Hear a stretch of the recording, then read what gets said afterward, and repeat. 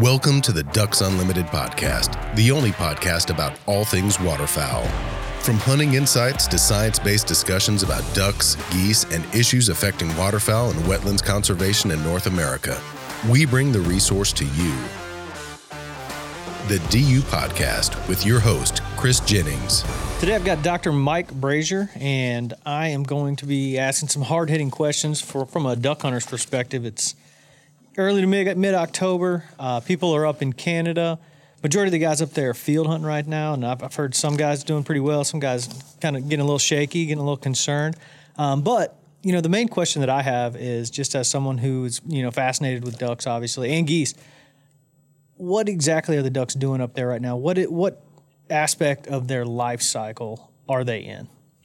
Yeah, this is an interesting time of year for ducks and for duck hunters, and it's I guess within the waterfowl ecology world, it's broadly defined as sort of the post-breeding period. We're sort of right now, if we're talking late September, early October, we're in this almost like a transition phase between post-breeding and migration, fall migration. And it's one of the things that I think we'll try to convey as we go through a lot of these discussions is how what waterfowl are doing at any one period of time is not independent of what they've just done, whatever kind of activity they've just come out of, and whatever activity or significant life cycle event they're about to go into are all connected. What they're doing now is preparing them for what they're about to do next. And so here we find ourselves in this post-breeding phase right before migration. Some birds are already migrating, blue-winged teal. Some of the early migrants, they're already winging their way south. Others are staging up at northern latitudes. And so I guess to frame this, to get folks a proper perspective on what we're talking about is, let's assume for the sake of this discussion that they've already completed their wing molt. Okay. Ducks will have already completed that. And so we're beyond that. Most of these ducks are already flighted. And one thing I just wanted to clarify there was I'm mainly referencing the prairie pothole region, ducks on the prairies. I don't think if I said that clearly, just to make sure everyone knows that. Yep. Yeah, and so there's also other things like molt migrations that will have already occurred. We'll come back to that topic on another day. That's fascinating in itself. But right now we're in this sort of staging period prior to fall migration for most of those species. And so it's a pretty straightforward time of year for the ducks. They're doing a couple of things. And one of those, at least for males, is they're replacing that drab basic plumage. As they go into that flightless mode, they drop all that bright plumage. And so right now those males are trying to change out of that drab plumage and regain that bright alternate breeding plumage. And the reason they're doing that and trying to do it as quick as possible is because they want to get ready to court the female. That's going to be starting up pretty soon. But they're not doing that right now. They're preparing for that. And so that's one of the things that they're going through. In order to do that, they need nutrients, they need proteins and things of that nature to replace those feathers. They also need energy to fuel that process. The other really important thing that they're doing is just preparing themselves for migration. And we all know that these birds fly long distances, and that migratory flight is an energetically costly activity. So that's really one of their primary focuses is gaining enough fuel reserves, if you will, to fuel that migration. Their number one goal is to eat now. Of course, they want to survive too, right?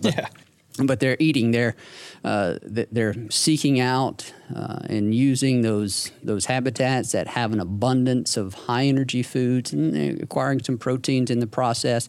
And the one thing to also keep in mind is when we look across waterfowl, we have to take into consideration all the different species and how their feeding habits and their desired habitats differ. Like for some species, mallards, pintails, even widgeon to some extent, they're gonna zero in on some of those grain fields. They're hitting the wheat, and the barley, the peas. Barley, the peas, chickpeas, garbanzo beans. All those field peas is another really highly valued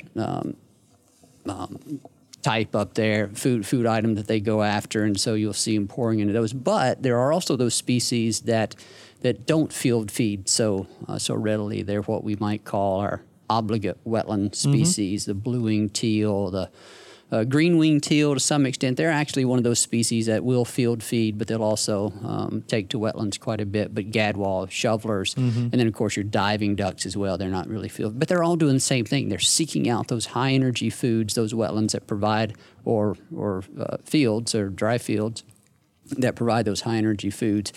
And it's this activity that we refer to, ornithologists refer to as, and I guess just ecologists in general, hyperphagia, with hyper sort of meaning a sense of heightened, and phagia means to eat, so hyperphagia. They're eating a lot. That's really what they're trying to do, is acquire as many calories and nutrients as they can to complete that molt, and then to pack on the fat so that they can make it south once they finally do start to migrate.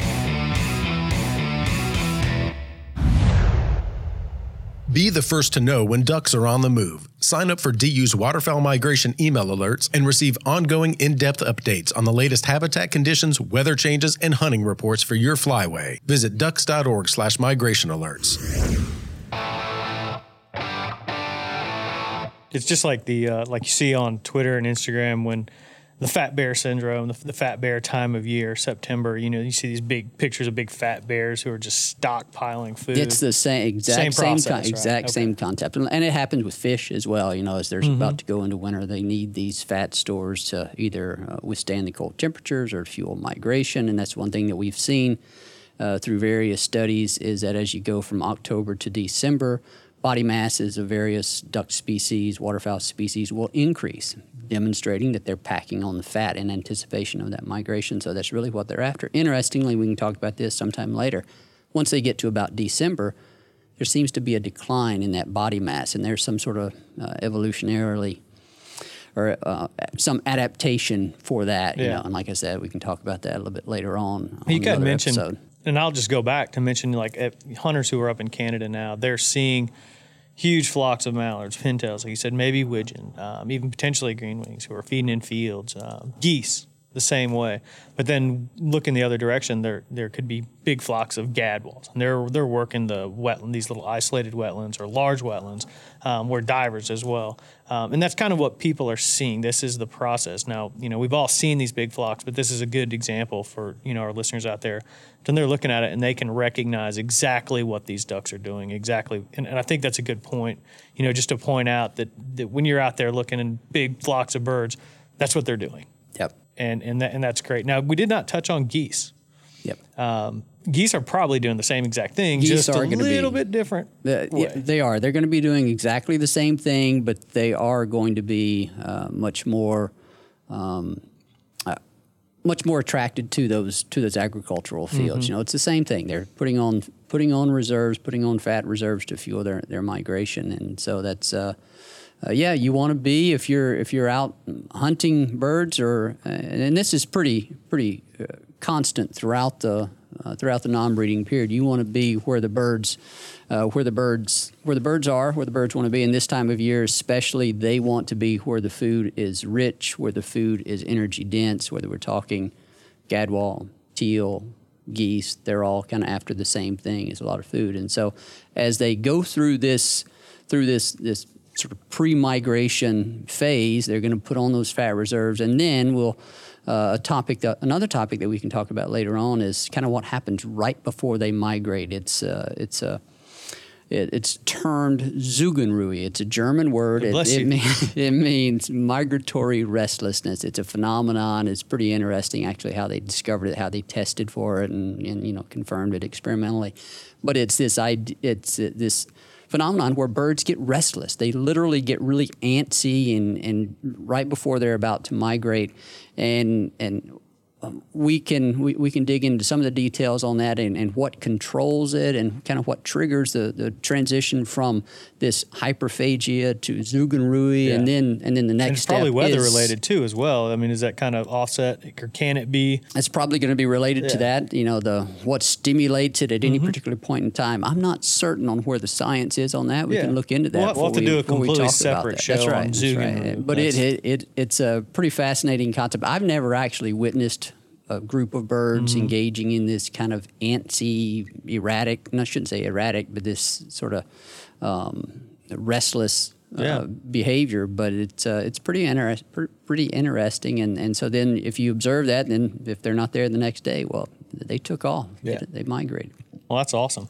Well, I appreciate it. I hope everyone learned a lot, about what they're seeing, people up on the prairies. Obviously, down here, we're still waiting on them down here, but, now everyone knows exactly what they're seeing as far as the life cycle of birds, and even some Zugenrue in there. The Zugenrue and hyperphagia. And so for those of us that are still down south waiting on the birds to migrate, we can engage in our own form of hyperphagia as we wait out the hot summer. It feels like it's still summer, the hot summer and fall days in our own form of hyperphagia as we watching college football and NFL and whatever else might entertain it. I'm down with hyperphagia right now. I appreciate it, Mike. Thanks a lot. Absolutely. Thank you for listening to this episode of the DU Podcast. Be sure to rate, review, and subscribe to the show, and visit www.ducks.org/DU Podcast for resources based on today's topics, as well as access to more episodes. Opinions expressed by guests do not necessarily reflect those of Ducks Unlimited. Until next time, stay tuned to the Ducks.